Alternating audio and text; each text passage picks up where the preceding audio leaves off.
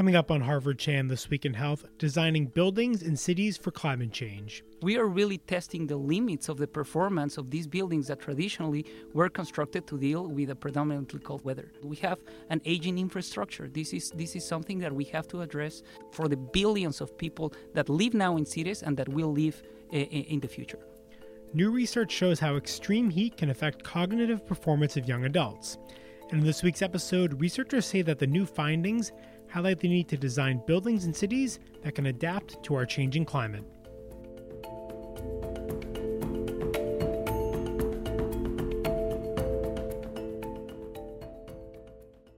Hello and welcome to Harvard Chan This Week in Health. I'm Noah Levitt. Extreme heat can have severe consequences for public health and is the leading cause of death of all meteorological phenomena in the U.S. And climate change means our world is getting warmer. 2016 marked the warmest year on record for the past 2 centuries. But the issue isn't limited to warmer temperatures overall. Climate change will lead to more extreme weather events, such as intense heat waves. And in this week's episode, we're talking about how our buildings and cities should be redesigned to deal with this threat. My name is Joe Allen. I'm an assistant professor here at the Harvard T.H. Chan School of Public Health. I'm also co-director of the Harvard Center for Climate, Health, and the Global Environment. My name is Jose Guillermo, Cedeño Laurent, and I'm an associate director of the Healthy Buildings program at the Harvard T.H. School of Public Health. We'll be talking with Harvard Chan School researchers Joe Allen and Jose Guillermo Cedeño Laurent. He goes by the nickname Memo, which you'll hear during the episode. And they recently led a study examining how extreme heat can affect the cognitive performance of young adults.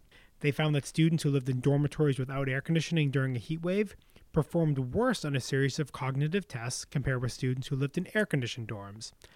The findings are important because they show that the effects of extreme heat are not just felt by those typically thought of as vulnerable, such as the elderly. They also underscore the need for sustainable design solutions in mitigating the health impacts of extreme heat.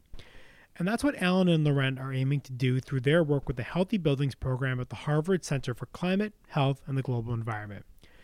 I began my conversation by asking them what inspired them to look at the effects of extreme heat on cognitive performance. Usually we see that the newspapers, the media grab the very extreme outcomes of a heat wave, like mortality, and rightfully so. It's very important. But sad enough, we don't do anything to change the real cause that we think it's climate change. So in order to address that, we wanted to understand what would be the effects of a heat wave in a population that we normally consider immune to these effects. And young, healthy individuals living in buildings was the perfect opportunity, buildings with and without air conditioning. And so the idea is that, and I think we're already seeing this, but as the climate changes, we're more likely to see more extreme weather events. So it could be heat waves, it could be snowstorms. So is this a way of showing the potential effects of climate change going forward? Is that kind of one of the goals here? Yeah, that's right. I mean, if you look at just this past week in Boston, we all experienced that major heat wave. And like Memo just said correctly, I think a lot of times we think about these extreme effects, and they are important and real, but this is what shows up in the newspaper. And what most of us probably don't realize is that there's these subclinical effects happening. And this study looked at the impact on cognitive performance. So instead of thinking about maybe the dozens or hundreds of people affected, it's actually millions of people. It's all of us. And so you talked about looking at cognitive function. So can you describe a little bit about your method with this study and how are you actually measuring the effect of these heat waves on cognitive function? So the study methods that we use are pretty simple. These cognitive tests that we use have been validated widely, and they are, for the first time, as long as we know, used in a field study during a heat wave. So one is a color word test, or known as the Stroop test, and this one asks the participants to identify the color of a word shown in a screen as fast as possible. And this becomes especially difficult when the color of the word and the word shown is mismatched. And we used another validated tool that is an arithmetic test, adds and subtraction, and we measure how fast people respond to these answers, but also how accurate. So how many correct answers per minute participants are able to answer these things. So it's reaction time and a way of measuring accuracy. And so then what did you find in terms of the results of these cognitive tests in terms with the students who were in the air-conditioned dormitories versus those not in the air-conditioned dormitories? So the results were that the students that don't have access to air conditioning were slower than those with air conditioning in both tests. And also they were less accurate. They were able to respond less correct answers per minute in both tests. So it was pretty consistent. And it's also something that has been reported previously in experimental studies. So in many ways, this is just confirming what other studies have done. But this time, what we think it's special about the study is that we were able to do it following a heat wave. So we're able to follow the different temporal and spatial patterns of the exposure to heat. That is something I would say noteworthy about our study.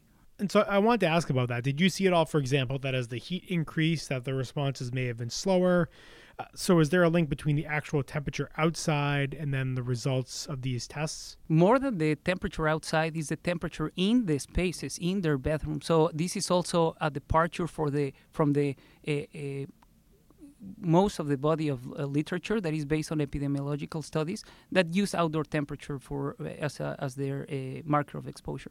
So in this study, we were able to characterize the indoor environments very thoroughly. So we measure temperature, relative humidity, carbon dioxide, which we know thanks to research from our group, it's also one of the exposures that determine cognitive function. And noise. So by doing this, we have not only the measurement of temperature, but other environmental parameters that could affect cognition. If you think about what Memo said there, what's really interesting in the study, I think, is that the study design had 4 or 5 days before a heat wave. Then we track people during a heat wave and then follow them after the outdoor heat wave was declared over. And if you think about this in terms of temperatures, right? Leading up to the heat wave, it was seasonable, maybe 70 degrees Fahrenheit. Indoor temperatures similar for both air-conditioned and non-air-conditioned dorms. Then when the heat wave hits, temperatures go up to 85, up to 95 degrees Fahrenheit. The air-conditioned dorms stay comfortable, right, like you'd expect. That's obvious. But the indoor temperatures for the non-air-conditioned spaces get up to 85 degrees also. The most interesting part, I think, is that after the heat wave ends, in terms of outdoor heat wave, temperatures drop. Air-conditioned dorms, temperatures stay cool. The indoor temperatures for the non-air-conditioned spaces stay hot. It's what we call an indoor heat wave. The temperatures stay up. So even after this all clear is declared, you don't see it on the news anymore. You don't see a heat wave, heat alert anymore, or heat advisory.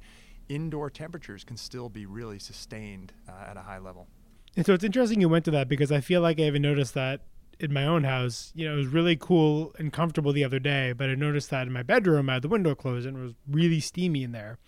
So I think that's one of those things people maybe notice happen, but to actually have the data to draw that link, I think, is really interesting. Sadly, also, climate change, it seems to be happening right now. So these unprecedented levels of temperature allow for these natural interventions that are truly occasions that have never been presented before. So we are really testing the limits of the performance of these buildings that traditionally were constructed to deal with a predominantly cold weather. So this is new for all of us. And talking about what Joe said before, this is something that will be the experience of millions of people across the world. We have an aging infrastructure. This is something that we have to address for the billions of people that live now in cities and that will live in the future. Well, your experience is exactly right. A lot of times we think we're in the field of common sense, right? We're doing studies, we're quantifying what we all know and experience, but the physics behind it is that in a lot of these older buildings, like Memo said, is that they have a high thermal mass or a potential to hold and absorb and store all that heat that they gain during the day. Well, during a heat wave, when it doesn't cool at night, there's no chance to re-radiate that heat. So the energy in the system just builds up, and even when it cools out, or cools off outside, and to your experience, you still walk into that building and it still feels warm. Well, that's all that embodied energy that's been stored up in the materials in many of these northern climate buildings that are built with things like brick and concrete that have a high thermal mass. I would make emphasis on the night period that Joe just mentioned, because during the day we have the opportunity to look for shelter in malls, in other places that have air conditioning, but at night we're really limited in those options. So most of the times that is what has been seen to be the predictor for thermal deregulation, right? We decompensate as the heat wave goes on and on. We start to be sleep deprived, and this becomes like a cumulative exposure, so to say. And so you talk about sleep deprivation. Is that one of the potential mechanisms of why this extreme heat affects cognitive functioning, and maybe other mechanisms at play? There are definitely plenty of potential mechanisms. We try to evaluate sleep. We did it through some mediation analysis, which is we acknowledge limited because of the size of the study. Nevertheless, we found a small but significant effect of sleep, meaning that temperature affects sleep, and therefore sleep affects the cognitive effects that we saw on the students. And so you talked about the sample size. I think it was 44 students. And so is one of the goals in the future maybe to find another natural experiment such as this with a large group of students?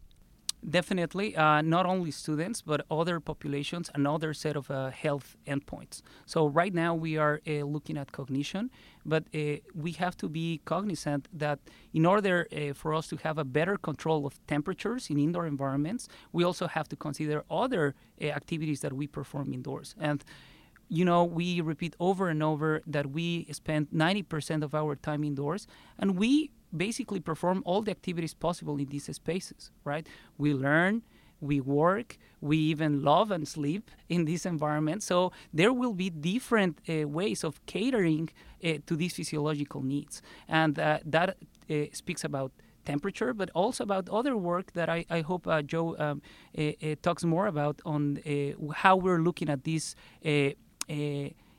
opportunity of changing our built environment towards a more sustainable built environment, promoting health. And we are going to talk about that 90% is going to come up later in the interview, I promise you. I do have some questions about that, but just a couple more questions about this particular study. Can you explain for people the significance of the fact that these were findings in young adults, in people who we would typically think of as young and healthy, and maybe you wouldn't think of them being as much affected by the heat? So what's the significance of these findings being in young adults and college students?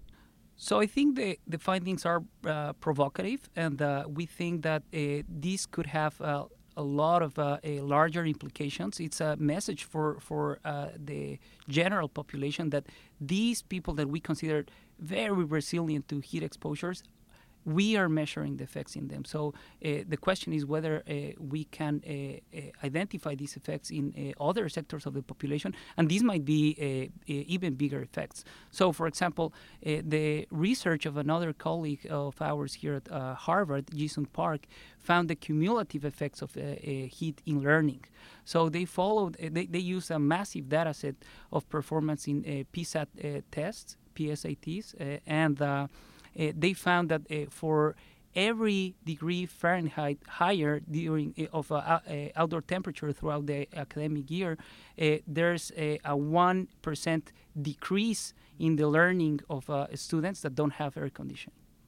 So I feel like students are going to hear this and say, see, you should add ACs to the school and add ACs to the dorms. So what is the takeaway? You touched on the idea of broadly we need to rethink how we're constructing buildings for climate change. But in the short term, is this the kind of thing where you think that schools should consider maybe adding air conditioning to the dorms? What's the takeaway there?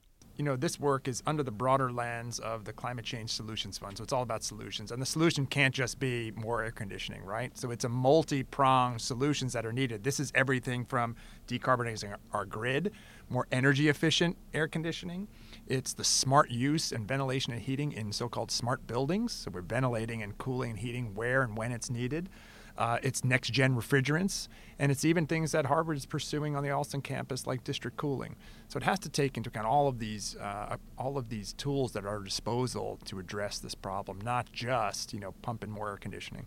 And I would just say that we would never think of if we have a chronic headache to just keep managing it with a painkillers, right? We have to go to the doctor. We're putting really the finger on the wound of what is the most pressing issue, and that is climate change. So we need to address that before we start just fixing these small items.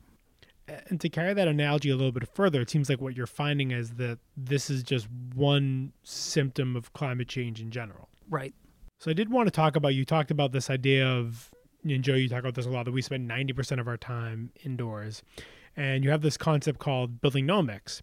So can you talk a little bit more about what that is more broadly, and how is the work you're doing focusing on optimizing buildings for health? Yeah, so this study fits in to a larger body of work we're working on. This is the entire Healthy Buildings team, a really talented group, I think, of postdocs, doctoral students, undergraduate researchers. And our framework is this buildingomics idea. And we released 2 years ago this report called The 9 Foundations of a Healthy Building.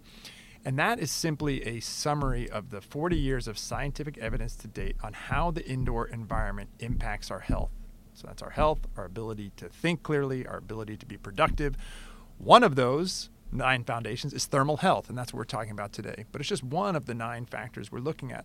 So you can look at all of the work we have going on campus, in schools, in offices around the world, trying to distill what's the optimal combination of these factors to promote health. So we're not always chasing or responding to so-called sick buildings. It's how do you optimize a building in the first place? And I'll tell you what we're doing on our own campus just this year around the 9 foundations of a healthy building. So we're starting to work with Harvard Business School to say, not just here's what the science says, but how do you implement this? How do you put the 9 foundations into practice?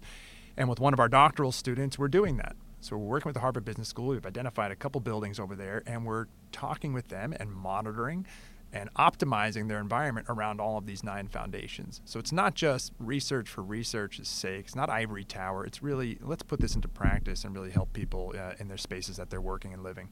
And so for these 9 foundations, there's actually a great graph of this, and we'll put that on our website, hsph.me/thisweekinhealth. But for people who aren't familiar, in addition to thermal health, what are those foundations of a healthy building? Sure. So you can go to our website and look at the graphic. It's at 9foundations.forhealth.org. But we think about air quality, ventilation, and thermal health. Then I think of the water-related ones. That's water quality, drinking water quality, and moisture in a building, which is critical. Controlling dust and pests, working on lighting and views, acoustics and noise, and then last is safety and security.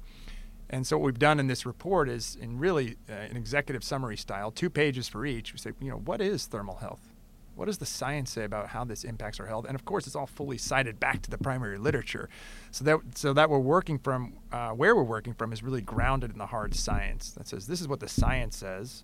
And in our opinion, there's plenty of science, enough to act on. And then that's what we're doing right now at the business school, and even with some companies saying we have the science, let's act on it. And then we'll verify and show that actually led to improved performance of the indoor environment. And so I wanted to ask about companies because we actually just did a podcast on the Culture of Health Initiative, which is focusing on businesses in health. So are you finding that businesses or construction companies, engineers, are they receptive to this work and they're saying, okay, yeah, we need to rethink how we're organizing projects in order to build healthier buildings, like you said, not just to fix sick buildings, but build healthier buildings going forward. So is the industry, companies responsive to this kind of work?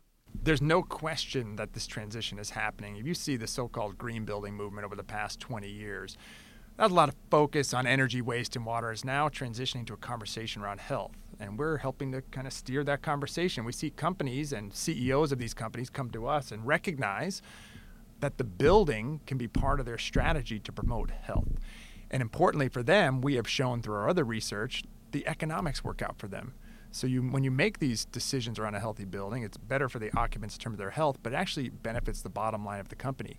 And we see this uptake of the science in many different sectors, big pharma, many of the big banks, commercial real estate around the world.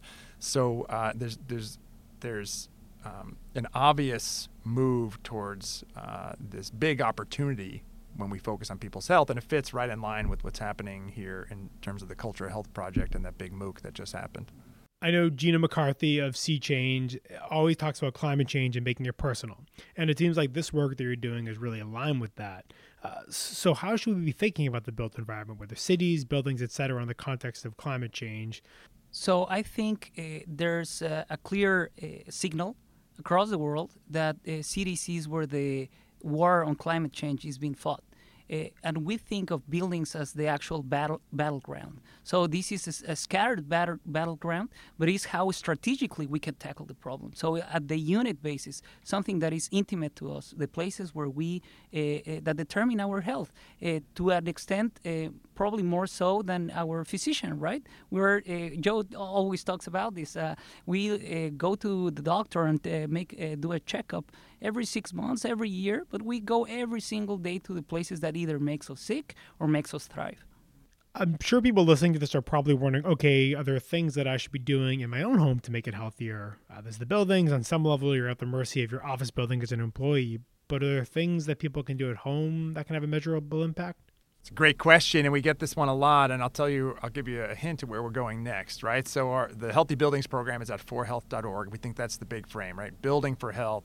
Cities for Health is our new project, and what we have coming soon is going to be Homes for Health, because we keep getting this question. We know the similar science is there, but it's sitting on the sidelines. It hasn't been put out in in something that's tangible and actionable.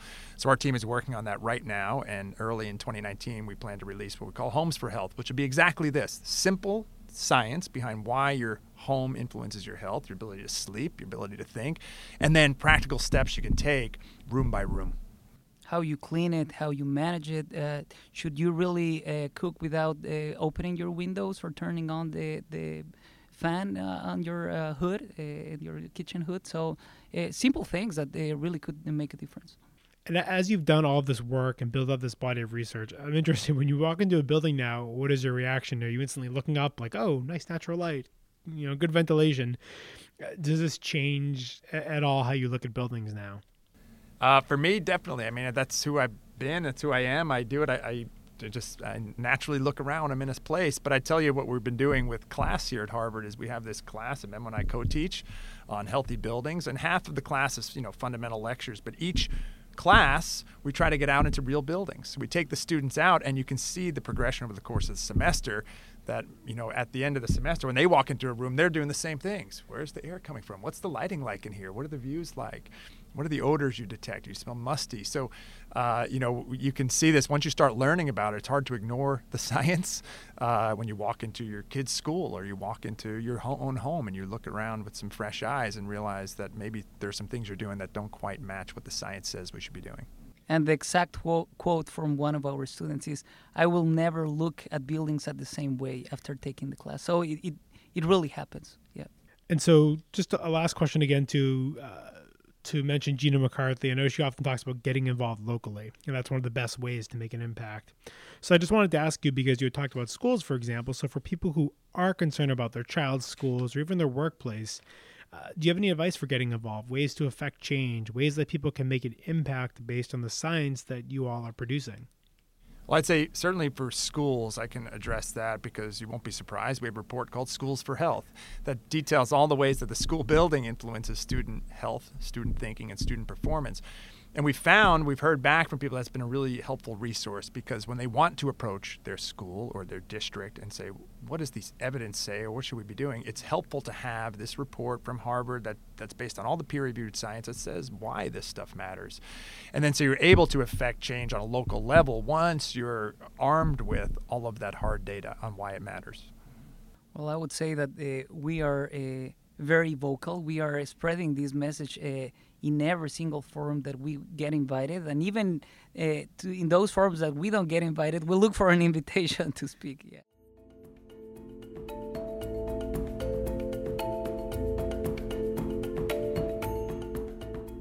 That was my conversation with Joe Allen and Memo Laurent. As they mentioned, you can learn much more about their work by visiting forhealth.org. We'll also have a link on our website, hsph.me/thisweekinhealth. And thanks for listening. A reminder that if you enjoy our podcast, please rate, review, and subscribe wherever you listen. It'll help other people find the show.